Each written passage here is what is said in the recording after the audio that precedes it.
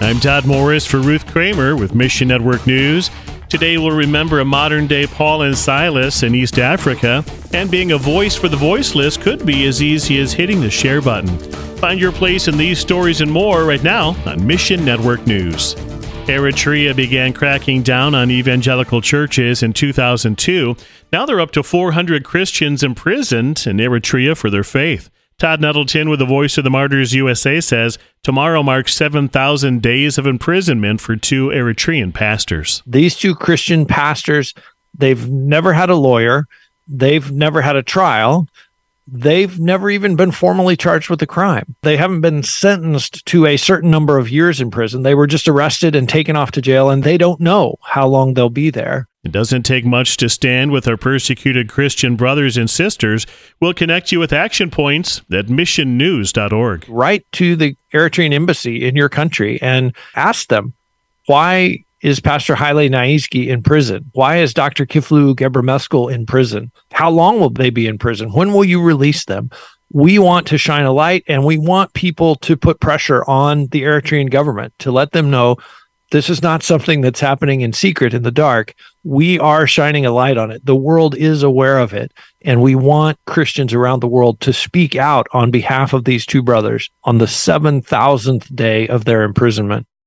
To be Turkish is to be Muslim. That's a common rallying cry in Turkey, especially since a failed coup in 2016. Bruce Allen with FMI compares it to a situation in India where many believe to be Indian is to be Hindu. How does this kind of religious nationalism affect local Christians? They've already been such a minority that it doesn't surprise them.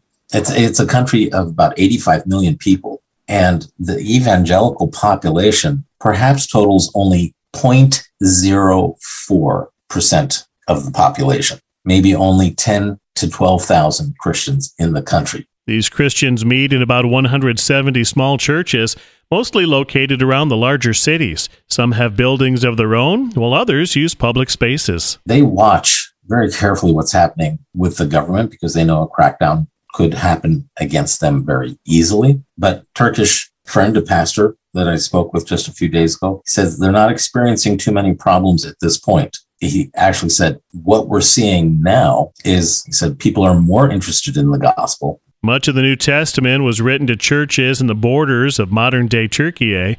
As FMI trains Christian leaders, please pray the Turkish church would grow. And being a Christian comes with certain responsibilities. God has a mandate for us. Door International's Rob Myers. The Great Commission says we need to go and make disciples. That process of making disciples is a call on every single one of our lives, whether it's locally or internationally. But in order to go, you need first to know. There are whole people groups that don't have access to the gospel. And when the global church is not aware of those needs, then they can't address them. Collectively, the deaf are one of the world's largest unreached people groups. Fewer than 2% of the world's 70 million deaf people have any access to the gospel. A handful of deaf ministries, including Door, are working to change this statistic.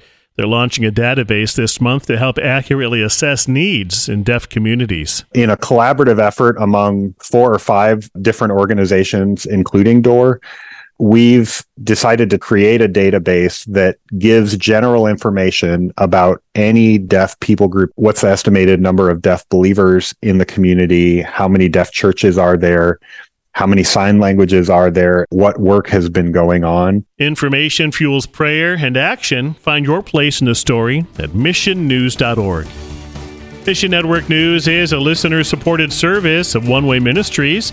You help bring stories of the heroes of the faith and a voice for the voiceless. Consider giving today. Look for the support tab at missionnews.org. That's missionnews.org. For Ruth Kramer, I'm Todd Morris.